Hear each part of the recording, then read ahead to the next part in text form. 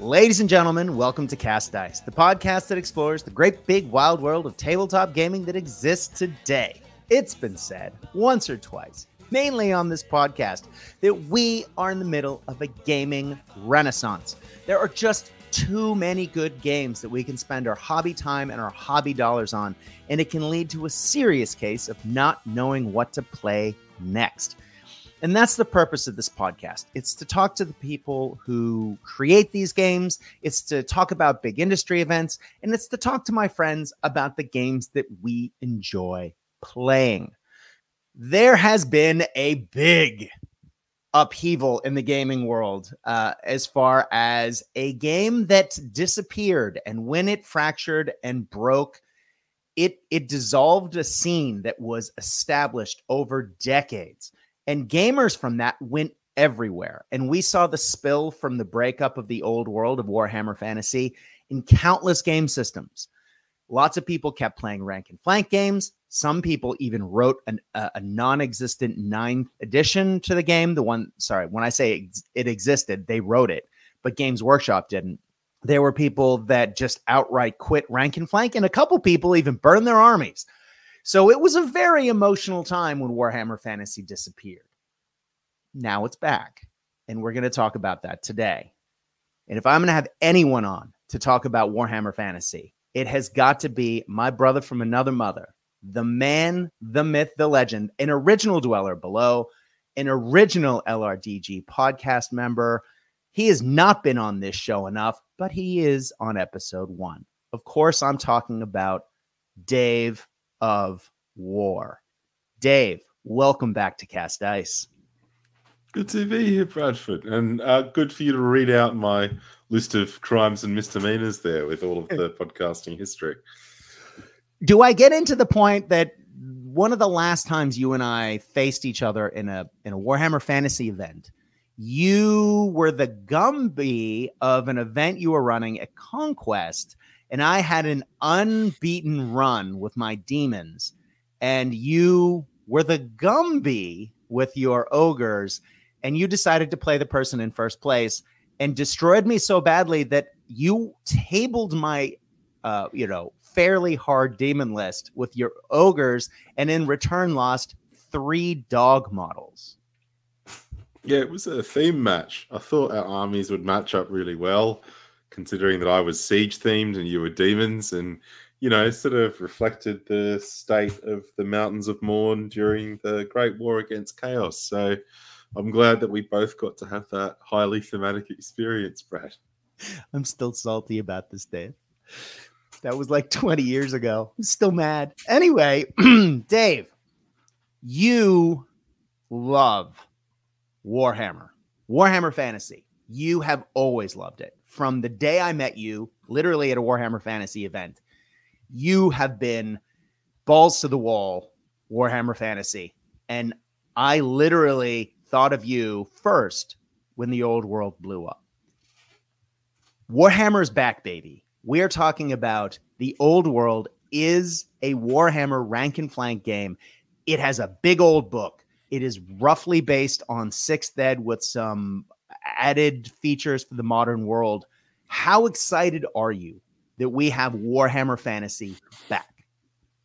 I'm very excited that we've got Warhammer Fantasy back, but also, like that poor person who's had their heart broken one too many times and doesn't want to feel the feelings too real yet.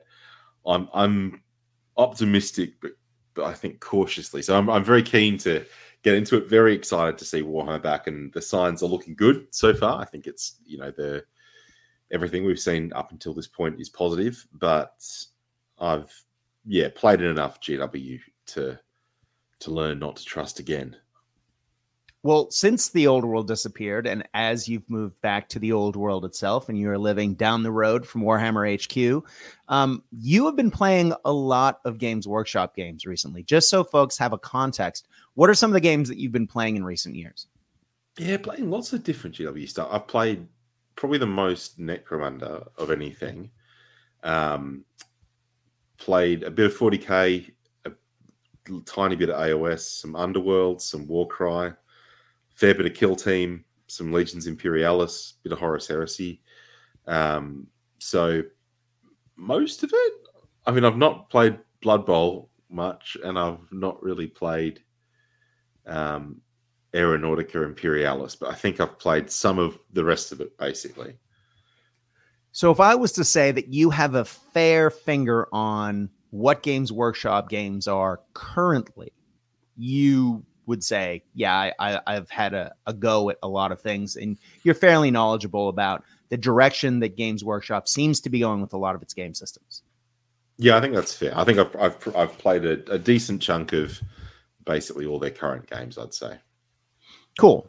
Well, let's talk a little bit then about how the old world's a little different. I'm speaking in generalities, but having played a little bit of Age of Sigmar a long time ago, and having played a little bit of the new 40K, and having read through the rules for both and a bunch of other games, having played Kill Team, having played a lot of Warcry, it seems to be that Games Workshop games, not for and I'm not being negative when I say this, they tend to feel more streamlined than they were back in the day, in that, for example, you're not comparing weapon skills. You're not really comparing strength versus toughness in a lot of cases. There is a roll that you need to make that tells you very specifically, you need to roll this in order to hit. You need to roll this number in order to wound. And it depends on, what the characters, it isn't even a tribute anymore. You just get what you need to roll on the character card or on the unit card. Is that right? I think there's a big distinction between their mainline market games, which I would say all those things are true for, even stuff like Kill Team or Underworlds, which are a bit more crunchy, but are still more streamlined. And they're kind of like old, beardy, octogenarian nostalgia games, which I think don't do that. So Horus Heresy still has comparing weapon skill and has much more similar rules. I mean, it's basically 7th edition 40K with improvements.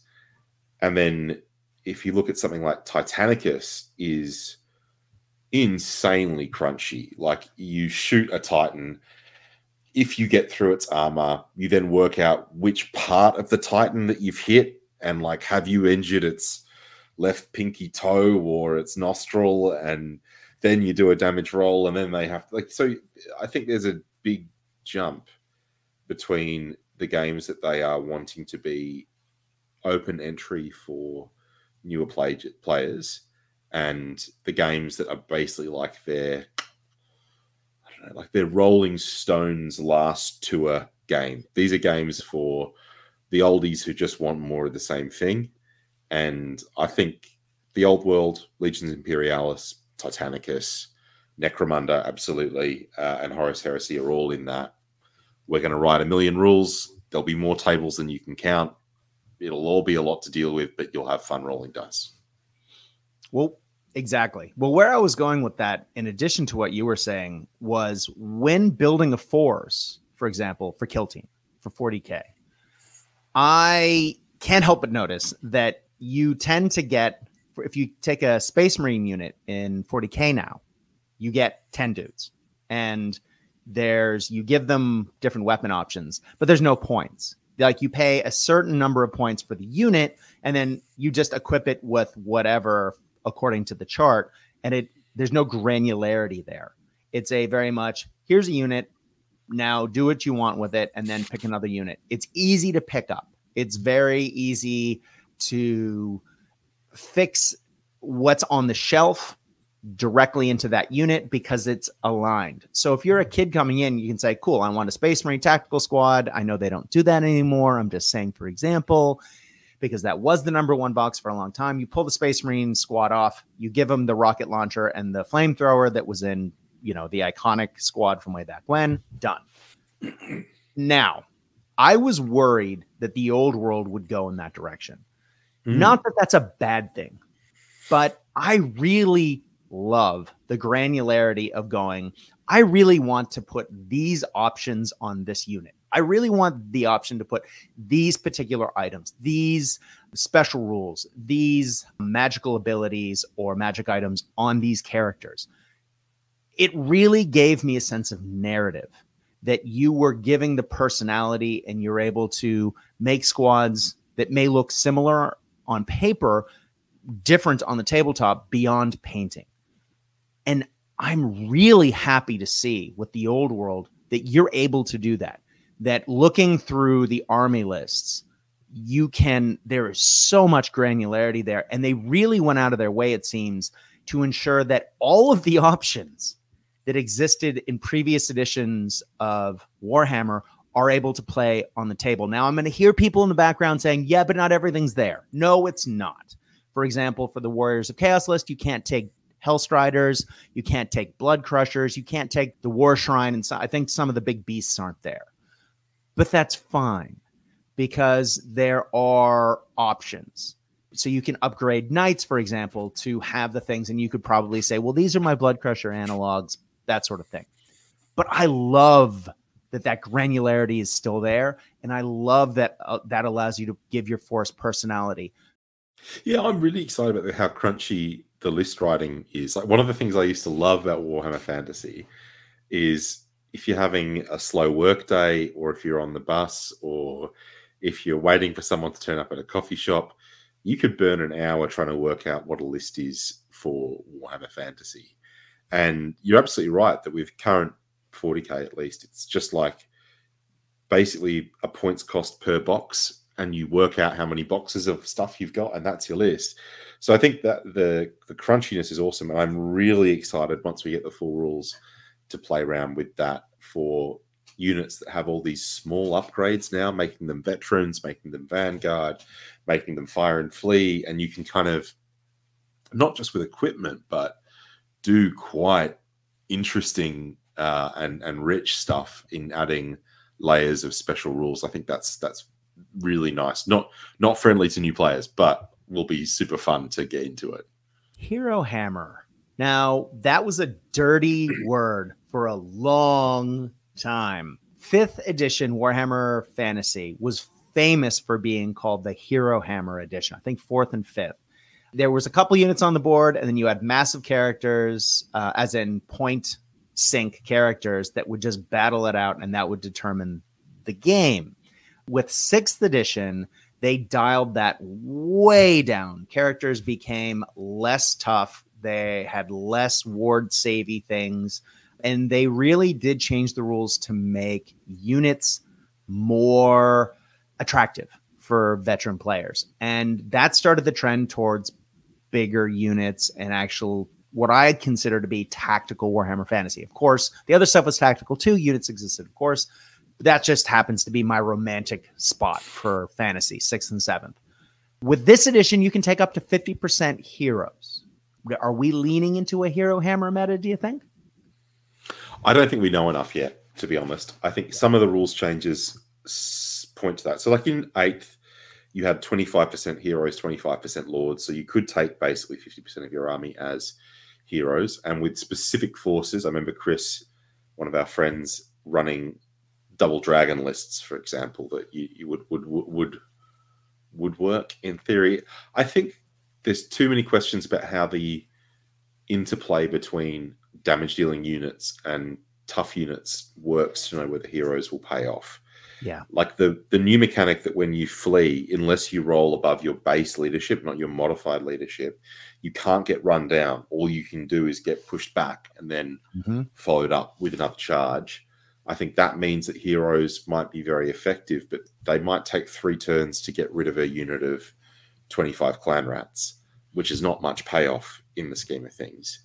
I also think that the mechanics for units being able to fight back with their full rank means, yeah, heroes might be really good and might be very tough, but can they kill enough to not get hits back? I don't know. I'm pretty curious to see how it goes, but I am worried with the no strike back rules that you'll have lots of like very fertile Griffin families all of a sudden. You know, Yes. lots of monstrous creatures reproducing at a prodigious rate. Yes. There have never been so many dragon eggs laid in the Warhammer world at one time. Precisely. Yeah. Just to lean on that, though, I think no step up is a big deal. But I'm so glad you mentioned the way that break works now.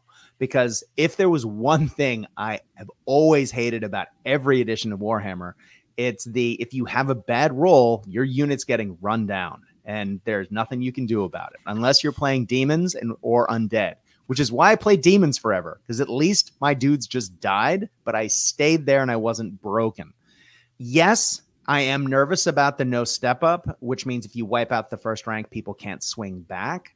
However, they've changed some of the combat res, so that's interesting. They've gotten rid of always strikes first, at least as the rule that was the blight of 7th and 8th ed or 8th ed, and the constant rerolls that made some of those units, or high elves in particular and dark elves, so hard to deal with. Heroes also, having watched a lot of the Guerrilla Games read-throughs of the 6 main factions, whatever, the heroes are not the monsters that they used to be. At least the iterations for this game so far are not. So we're talking toughness 5, toughness 6. You know, we're not talking weapon skill 10,000. Other than the Demon Prince, but even the Demon Prince is a little softer and fluffier, and they've changed some of the things so you can always hurt it. There's no such thing as not being able to hurt it. Goblin Spearmen can hurt the Demon Prince. Yeah, the odds are against you, but you can do it. I'm hoping that we're going to see some balance. I think we're going to start with a very hero-heavy meta, but I think we'll move into something a little bit more balanced. Would you agree? I think this is definitely not 5th edition, right? Where, right. Yeah, you know, bloodthirsters and characters on dragons were like just literally unassailable, and this is not that. And there's some really important changes that have made heroes particularly much less survivable. Being mounted doesn't give you extra armor, so it's quite hard to get a guy on a dragon to have better than like a 3-up armor. You also can't get better than a 2-up save at all. So you're not just going to be immune to infantry attacks. And that means that if your infantry have AP1, for example, at least 1 in 3 of your wounds is going to go through. Yeah. Whereas you could get like re-rollable 2-ups and 1-up 4-ups and things like that even in 8th edition, which was not Hero Hammer, and that was silly. So again, I think we got to see how that goes. And I would also say from the canon rules, they're not the monsters they used to be. They do D3+1 damage rather than D6, but they're still very accurate. And, you know, if you've got a bunch of demon princes or whatever, you turn up against a dwarf army with 3 cannons, you're still probably going to lose a bunch of points to sniper artillery fire pretty early on. Yeah. Yeah, I'm very greedily looking at orc stone thrower profiles at the moment, thinking, how am I going to deal with something like this? Oh, look, catch some spears, have fun from the old bolt throwers. One thing that's different in this edition, and I guess it's not that different because we've always had rules like fear, terror, things like that, except they weren't universal special rules back then because they didn't really have universal. I mean, we talked about the blight that was always strikes first. I guess there were universal rules, but now there's a lot of them. 70 something of them, I think. Yeah, a lot. 70 is right. We've always seen the granularity in Warhammer Fantasy games. Units have different rules that make them individually different than others. And some of that still exists, but a lot of it has been taken out and have been put into combinations of special rules instead, which seems to make this easier to understand what your opponent's army does if you've never faced it before. It also, I think, leads to a consistency across army lists of rules so that maybe one army isn't, and I may be naive here, something abusive doesn't sneak through. I'm excited about universal special rules coming into this game. As someone who's been playing a lot of Games Workshop games recently, are you? I have mixed feelings, I think, is the answer. The universal special rules are good in that they give fairly central locations to access them. Although I would put the caveat that every army has separate, unique universal special rules, which are also then added to by the Arcane Journal armies having other unique special rules. It's true. Which then also none of the unique special rules tell you the page number or the book to access them in the unit's entry. So I think for people who are quite into the game and play a lot, this will be great. You'll know what all those universal special rules are fairly quickly. You won't have to go check the exact wording of one unit's version of Infiltrate as opposed to another one to see if they're mildly different, as it is in some of the games. But I think for a new player, when you get your unit of Kemrian Royal chariots that are in the Arcane Journal, you won't know which of 3 sections to check their 7 special rules on. And I've gone through this because this is what happens in Horus Heresy. It's the same thing.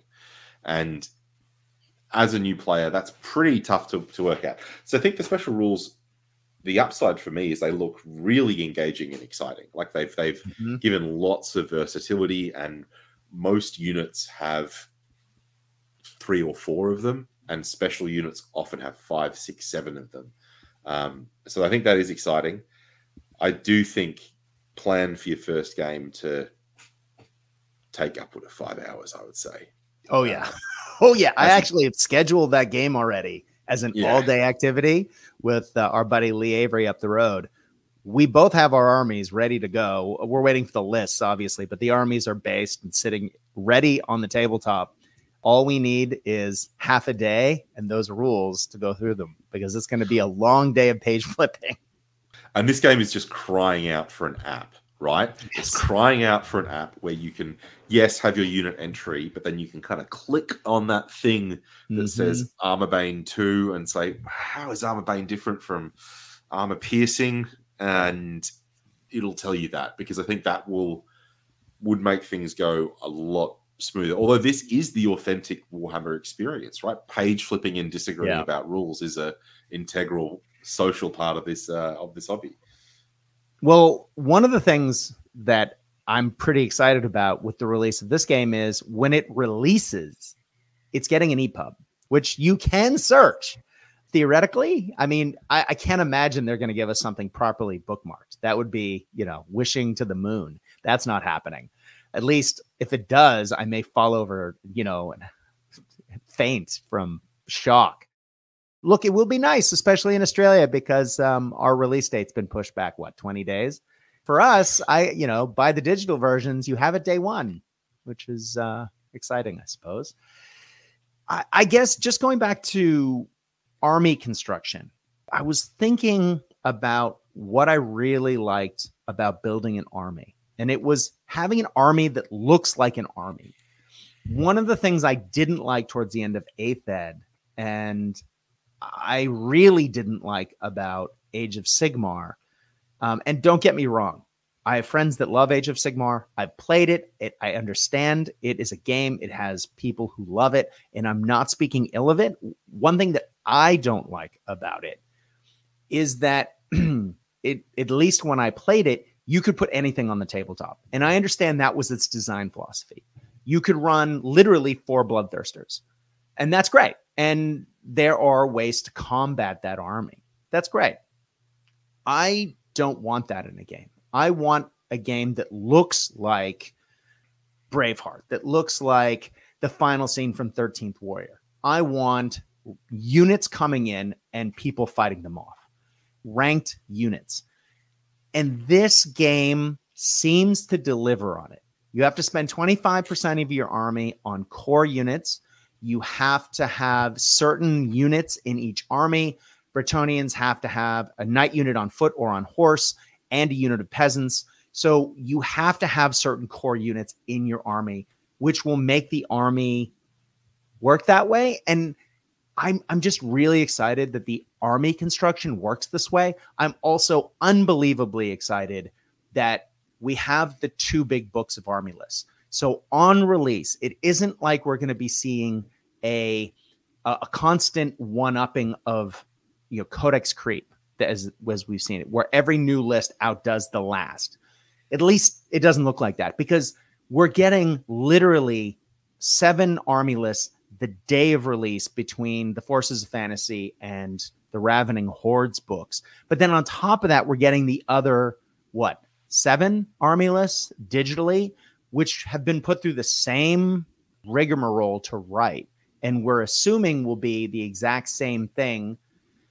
We'll come back to those, because there's lots of feelings as far as the digital PDF lists. But we're talking about everything being dropped at once. So not only do we have rules that encourage us to build actual armies, but everything's leveled at the same point at the same time. So theoretically, this will be a game that won't have rampant codex creep.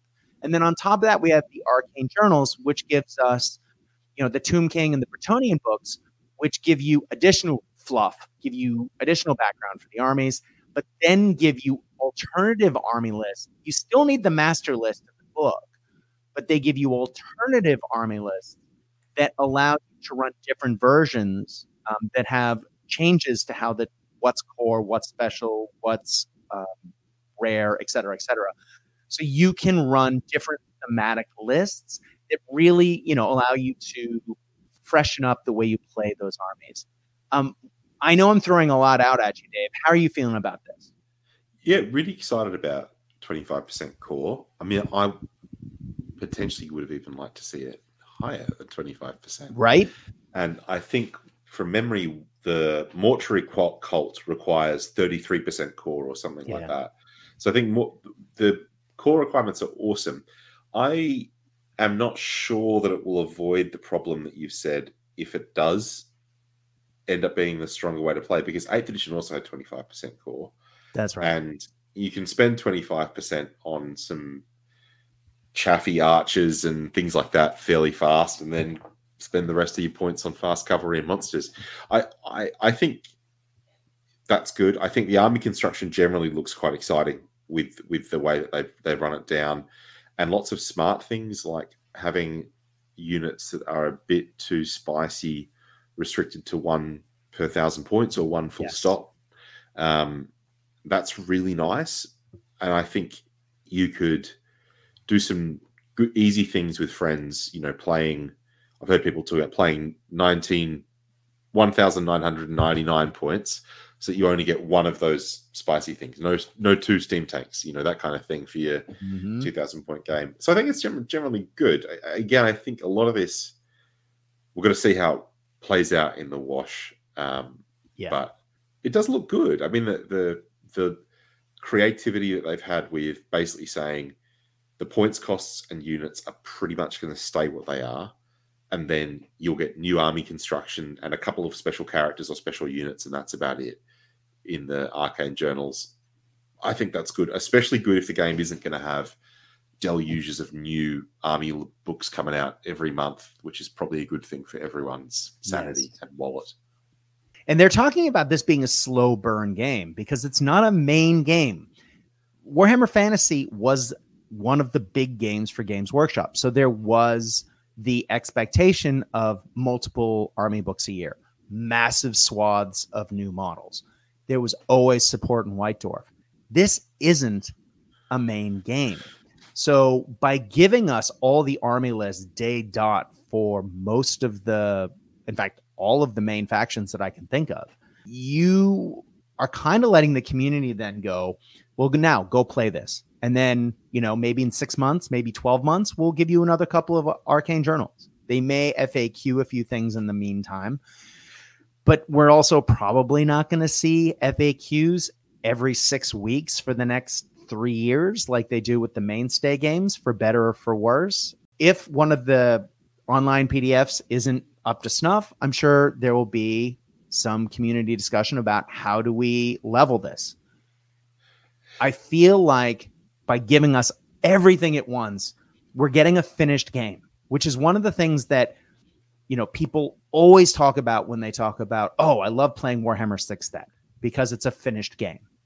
This feels like almost a finished game, which on release is amazing. Like how many games out there drop with you being able to play this many factions on the first day? I don't know. I just am so excited. It's like they've given us Warhammer Fantasy back out of thin air completely on the first day. And it's not going to be ground out different constantly. I can really get my teeth into this. I just can't emphasize that enough. This is maybe the biggest selling point for me. Yeah, I think it's a colossal amount of material to drop on day one. You know, dropping, like, including the Arcane Journal, something like 15 different army lists on day one for people to go out and play with. It. That's really positive, and I'm pretty excited for it. I think it also then frees them up to go spend their design time and effort on things that we know are coming, like Kislev, Cafe. They haven't said it, but it's got to be Chaos Dwarves, right? I mean, who wouldn't want to buy some creepy weirdos in big hats? I do. Yeah, exactly. I think that's all really good.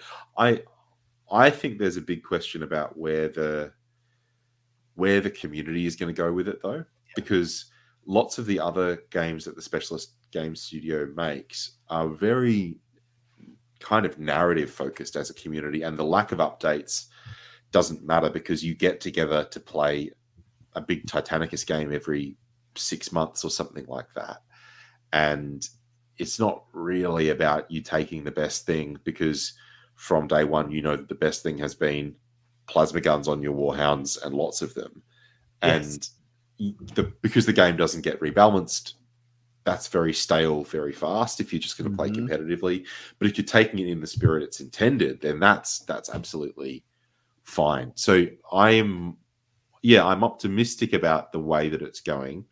I wonder whether the community will want something different than GW is wanting to make for them, which might be a more narrative experience than what they do for 40K at the moment, which is very competitive focused. Yeah. You know, meta updates, balancing to get within their win-loss ratios that they want, you know, quarterly points adjustments, good things for a competitive game. But I will see how that goes. We'll see what the community finds. Yeah.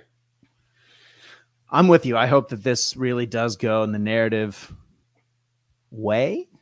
I'm just excited to put on the table. God, at this point, I don't care how people play it. I just want to play it. But as you say, moving forward, though, with the legacy armies not being involved is a little problematic. But the way the arcane journals help you to place particular armies in particular points in time, and we are talking about a time that's 200 years before the end times and 100 years after Sigmar walks off the old world. So this is a new time period as well. This is a time that's always, you know, when they do those little timelines of Warhammer history and all the old fantasy books, this time exists in those timelines. And so we have a basic idea of what's happening in the world, but they're really fleshing it out with not only the first 90 pages of the 350-page rulebook, but also with all the arcane journals. And I'm sure there's going to be lots of novels and White Dwarf supplements and everything else to help us to understand the world of legend that the old world is placed in. I'm all about it. I want to get my boots dirty. I want to go stand in the mud and the grime and the filth of the old world again. And one of the things that we've seen in army listing that we haven't seen fully before. Well, there's a couple of things. One, mercenaries. Two, allies. Now, mercenaries is a nice nod back to the Dogs of War days and ogres being able to be taken as mercenaries. We haven't seen the full rules for those yet. I mean, the rules, yes, because people have shown those parts in the rule book. But being able to add different things to your army list is both terrifying and exciting for me. I'll let you go first, though, Dave. What are your feelings about mercenaries and allies? I love the thematic potential of allies in there. And what I mean by this is there's a version of allies, which is you just take the most points effective thing from the best ally that you have to fill a hole in your list. And that's not what that's lame. I mean, I would do it, but it's lame. What I mean is, like, you're designing your Talban-clad Empire army, which is all themed around the worship of the nature goddess and the goddess of the hunt. And so as part of that, you take on some wood elf allies to fit within that theme, and that you really build out that thematic thing. Or, you're building your Nuln gunnery school army, #siege themed, and you add in some dwarves with dwarven engineers who are overseeing it, because this is the time where they're gaining dwarf technology. That stuff's really cool, and I really look forward to seeing what people do with those allied contingents. Now, I think mercenaries will be awesome if they do flesh it out. I picked up a copy of the first white dwarf that I ever got, which was the one where the Black Gobbo takes it over. It's just like late 1990s, 5th edition. And in that book, the army fighting against the goblins has a unit of the bird men. I don't know if you remember these, Brad. These are like Katraza. Yeah, that's right. They're ridiculous. They're guys in like Da Vinci paper wings with crossbows that makes no sense. They're really fun. If you could have weird off the wall stuff like that, that would be great. And I also think that plays up to the strengths of Forge World as a manufacturing arm. If you look at the weird and wonderful units that they've made for Necromunda over the last few years, of one-off special characters, bizarre creatures that will give you nightmares, that stuff that doesn't have to fit the design brief of like, this has to be an Empire halberdier, but it can just be some berserk, strange Blanchian invention from the deep subconscious of a Forge World sculptor, and then being able to pop that in your army. I think that's a wonderful thing. My big concern with allies, when I first heard that, it immediately soured my stomach and went, oh God, why? Me yelling Khan at the Statue of Liberty on my knees. It just harkened back to why I quit 40K.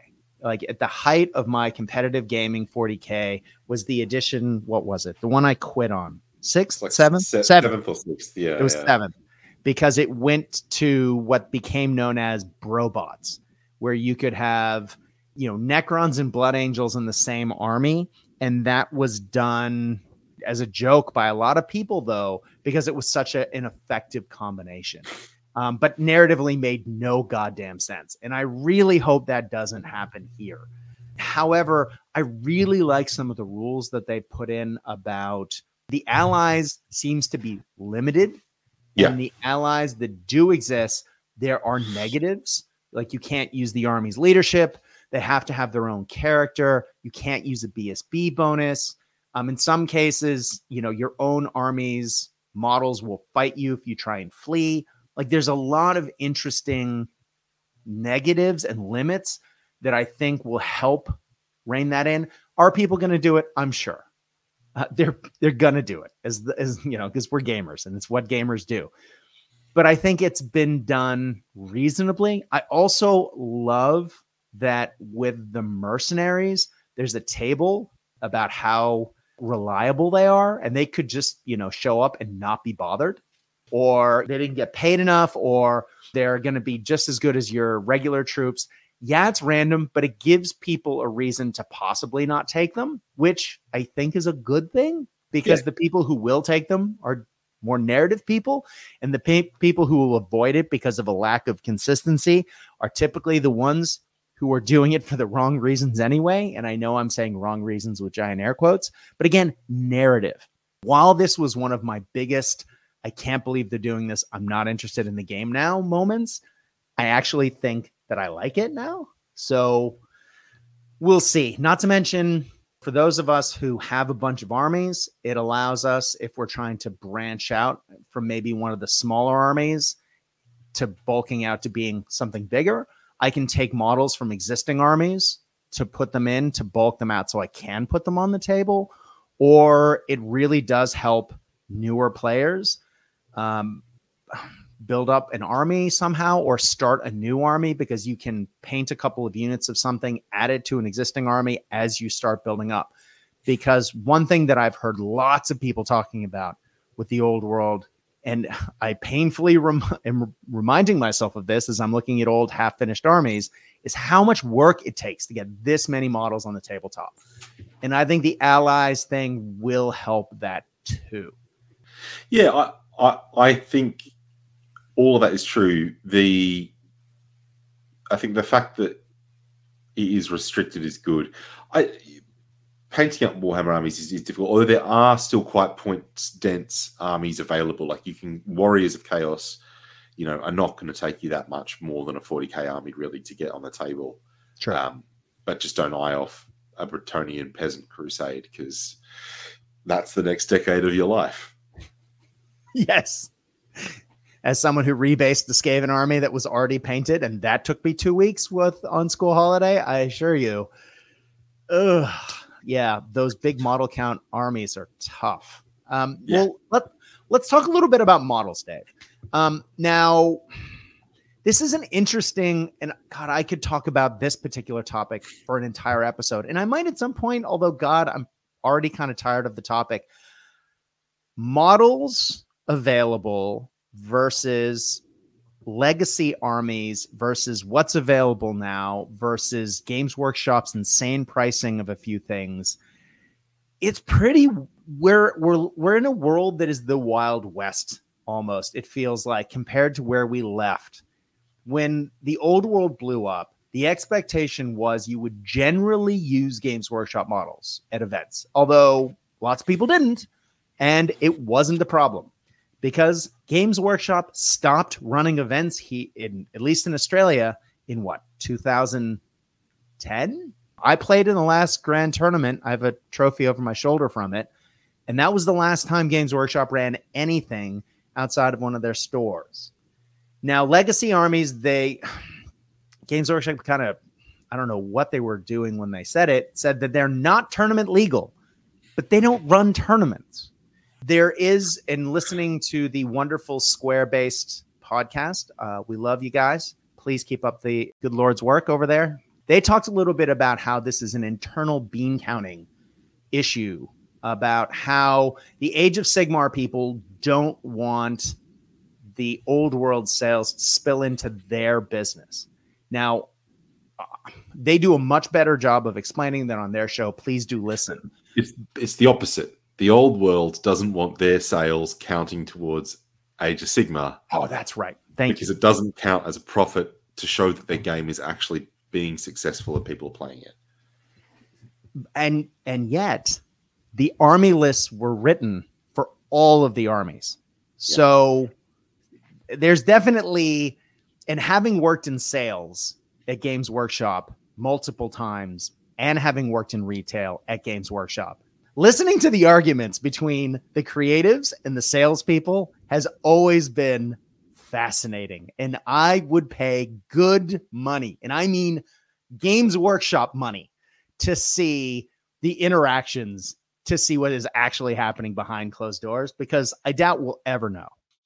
But the legacy armies are generally ones that are playable off the shelf right now. The most playable models for most factions, Chaos Warriors aside, for this game are currently on the shelf for Age of Sigmar. Skaven is probably the most playable list there is currently at this second, and they are getting a legacy army rather than the old world. So it is a really interesting situation where a lot of people wanting to play official quote-unquote factions from Ravening Hordes and Forces of Fantasy are being forced to go to third-party / 3D print files to play the game with official lists, whereas the lists that are being poo-pooed are the ones whose models are ready to go on the tabletop. It is the most head-scratching from a sales perspective. It kills me. Like, this is infuriating. Yeah, like, I mean, it's obviously a baffling decision to have done this, because, like you say, it's not just Skaven. Ogres are a complete range. The vampires basically have a complete range of updated models. Lizardmen have a basically complete range of updated models. And they're great new models. Yeah. Whereas when Warriors of Chaos is the exception, they have updated models. They're fantastic. They look great. They've been updated. Beastmen also are in the game, and it probably helps that they've basically had no models released for them during the entirety of the 8 years and 3 editions of Age of Sigmar, as to why they're in the game. I think this is an insane commercial decision for Games Workshop, but it does open the door to the fact that we are now in a market where there is so many awesome third-party models. And to one of the reasons why it seemed like they killed fantasy in the first place, most of this stuff is not copyrightable. You might be able to, put a copyright on a Gloom Squizzle Squangwangua from AOS, but it's hard to make a copyright on a Tree Man because you stole it from Tolkien. And there's so many options out there for most of the units in the game that I think there are good options out there. I mean, and for some of the ranges, to be honest, Beastman again really stands out there. The third-party stuff is just better. It's just better than the GW models. Whereas the ones that they've legacied, like those new vampires, I've painted a few of them for the new Hero Quest. They are exceptionally good. Yeah. So confusing, but I think for most players who aren't playing in GW stores, aren't playing in GW tournaments, are playing in their retirement village, like all fantasy players, are not going to have any restrictions from that. So no. I think it's fine. And the consternation, I get it. I've got no big ogre army, and I'm going to be hit by that. But I do think it, at the end of the day, probably won't actually matter that much. Not with the community isn't going to go that way, I don't think. No. Gone are the days where people just say, well, Games Workshop said we shouldn't use it in a tournament. I mean, obviously, if those lists come out and they're paper thin, like they were in the sixth ed Ravening Hordes list, well, then there will be some conversations about, are these usable right off the bat? But just thinking about, for example, when Age of Sigmar first came out and the world of Warhammer was gone, it just makes me think about a game that had no point values, had no army list, had nothing other than unit profiles. And people worked overtime as a community to make that game playable. Now we're talking about a game that looks very playable. And we've seen battle reports at this point. We've seen enough of the rules. And it's very close to games that we've been playing for decades that seems extremely playable, with a bunch of well-rounded, from what we've seen, factions. And we've seen a lot of them, the screen grabs of the lists. So we have a very good idea of what those 7 armies will look like. So even if the legacy lists come in and they're nowhere near as deep as the other ones, we as a community can get them there and can probably do that pretty quickly.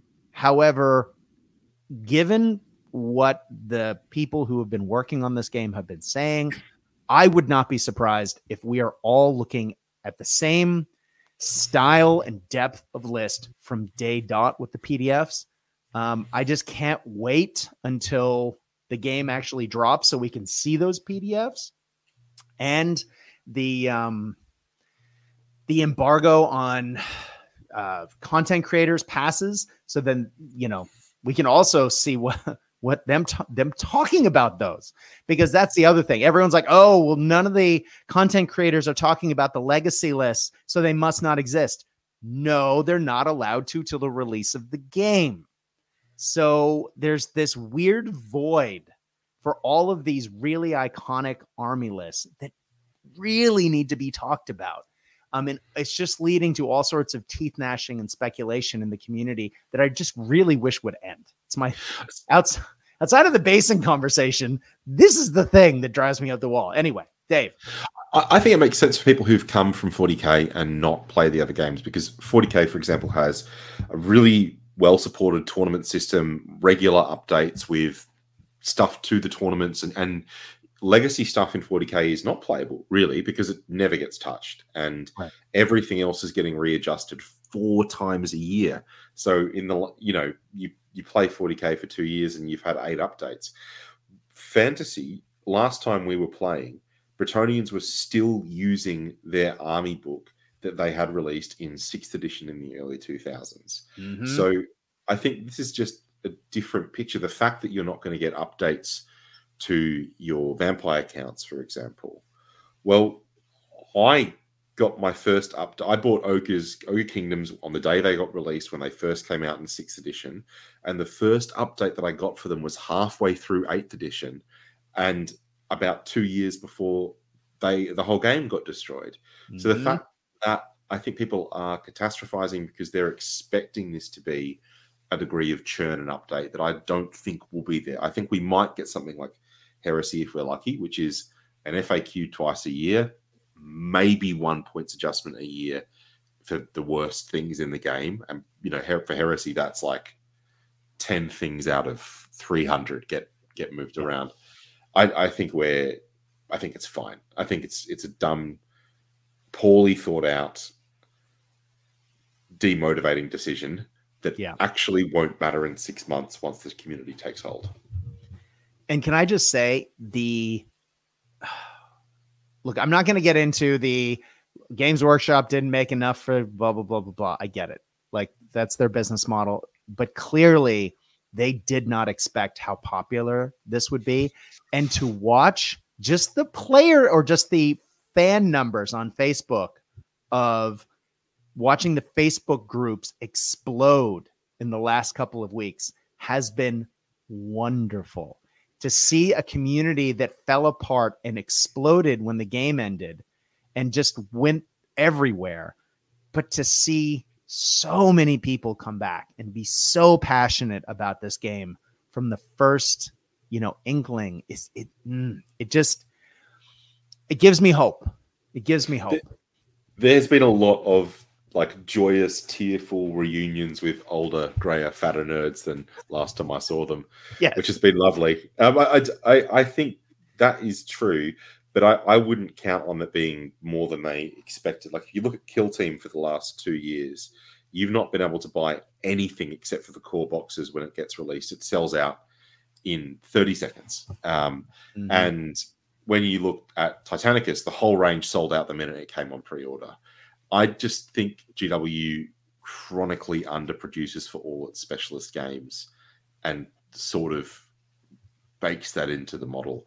I also think it's great that more people are going online, but please don't go onto the Facebook page for the old world. Some of these online spaces are very bitter as well. Yeah. Lots of divorced dads still upset about their ex. Yeah. There's the Dead Sea worth of salt out there. Whew, it's pretty grim. Dave, I know your time is tight and it is late where you are. However, do you have a minute for one more question? Now, I do. Well, first of all, I'd like to say, Dave, you are, of course, one of the dwellers below. I am also probably the worst dweller, but I am still a dweller. And with the Dwellers Below podcast coming back, we recently were both on an episode where we talked about the hot or not, some things, some rumors about the old world. This week, there will be another episode with a bunch of dwellers that were not on the last episode, which is really exciting. So we're going to see a rotating panel of dwellers on episodes. I think that'll keep the content fresh and moving. One of the things we ended with was me asking other people, where are you going now? Now, we had this conversation a week ago, but within the last week, we have gotten such a glut of information. And there are so many things that have changed. I'm going to ask you again, where are you going from here? I still don't know, really. I've pulled out my old Empire army and done a stock take on just how many models you can damage in 10 years of storage. which is more than I would have liked. I think I'm probably going to try and get the Empire running first if I can, if it's not a massive amount of work. But I need to get a better sense of points and things first for that. I suspect I'll be playing my first game with Ogres, partly because I'll be able to play with like 25 models, I'm guessing, and partly because I have a very big Ogre collection because I've been doing it since I was 14 or something like that. So I feel confident that I'll be able to have enough of everything there, whereas with Empire, it's a bit harder. I'm really excited to get back into the Empire, though, because I converted every model in the army to be Witch Hunter themed. Lots of silly stuff. I have a unit filler, which is a Sister of Sigmar carting prisoners through the town, like just fun little things like that. So I'm very excited about getting the Witch Hunters out again, and I can't wait for an Arcane Journal to release a Sigmarian righteous crusade list with Flagellants as core. I can feel it in my orders, Brad.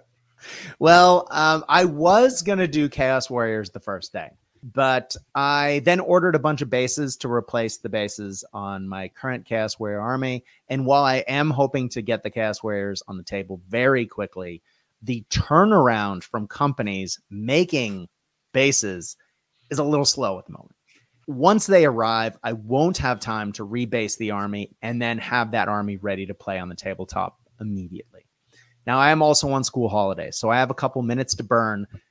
Unfortunately, I don't have the bases to burn them on. So I have ordered some adapter trays for the Skaven. So I went through, and I know that, and this is for another episode, exactly how blocks work now is different than previously, and I haven't quite figured it all out, but I have ordered some additional trays, adapter trays, to have my 20 millimeter base Skaven onto 25s, but in different configurations and with different little additions that I can either put on the side or on the back, so that I can actually play from day dot with Skaven ready to go. And I've made sure that my Skaven army has the right bases to do that. So I will be playing with Skaven right away. However, folks who have listened to the Dwellers for a long time and or have listened to me, followed for a long time, will know that in 7th edition, I started putting together an orc army way back when. 8th edition, I took it way too seriously, and it's a weird concept, and I'm sure I'll talk about it on another day. But I did a lot of sculpting and a lot of weird haystack-looking orcs. I've never finished that army, and I have a couple of weeks at the moment.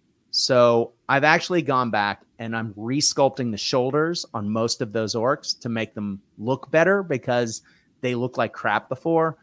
And I'm going to repaint them, and that's going to give me a majority of an orc army. And last night I went on a little bit of a bits dive, and I found a limited edition orc leader. I found a limited edition standard bearer, and I found a couple other bits and pieces.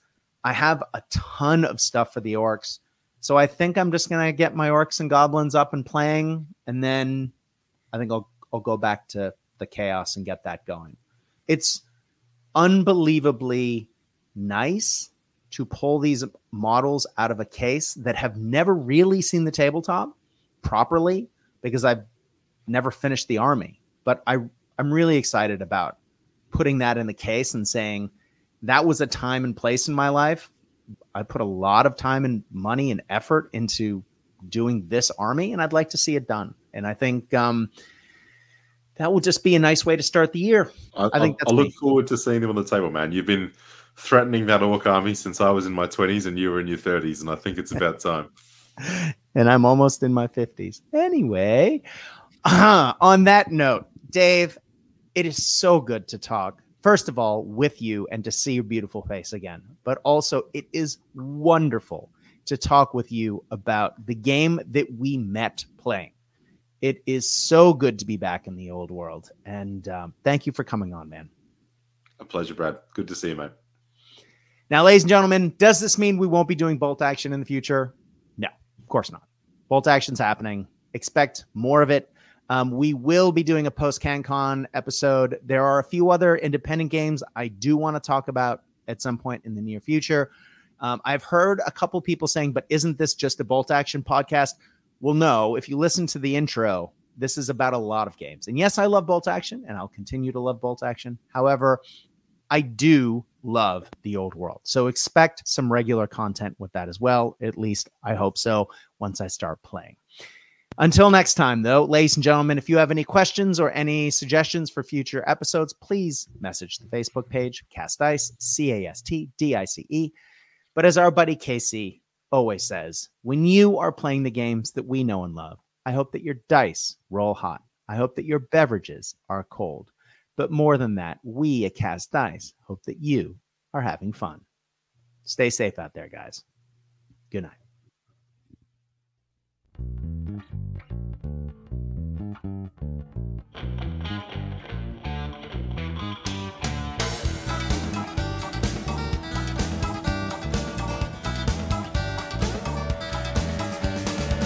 Another day rise in Paraguayan sun. The few cracks open. Another Heineken. He's all alone. He's in his little room. He's all alone with a Burmese python and a loaded.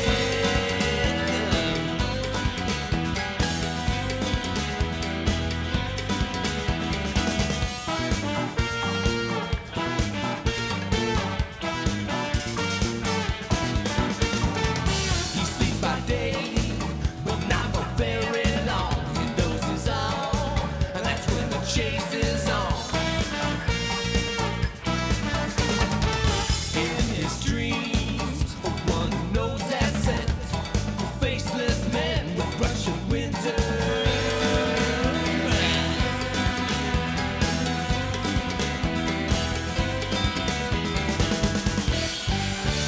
That sweaty little man on the tropical Capricorn without a tan. Neatest man this world has seen. Beat up every night in his dreams.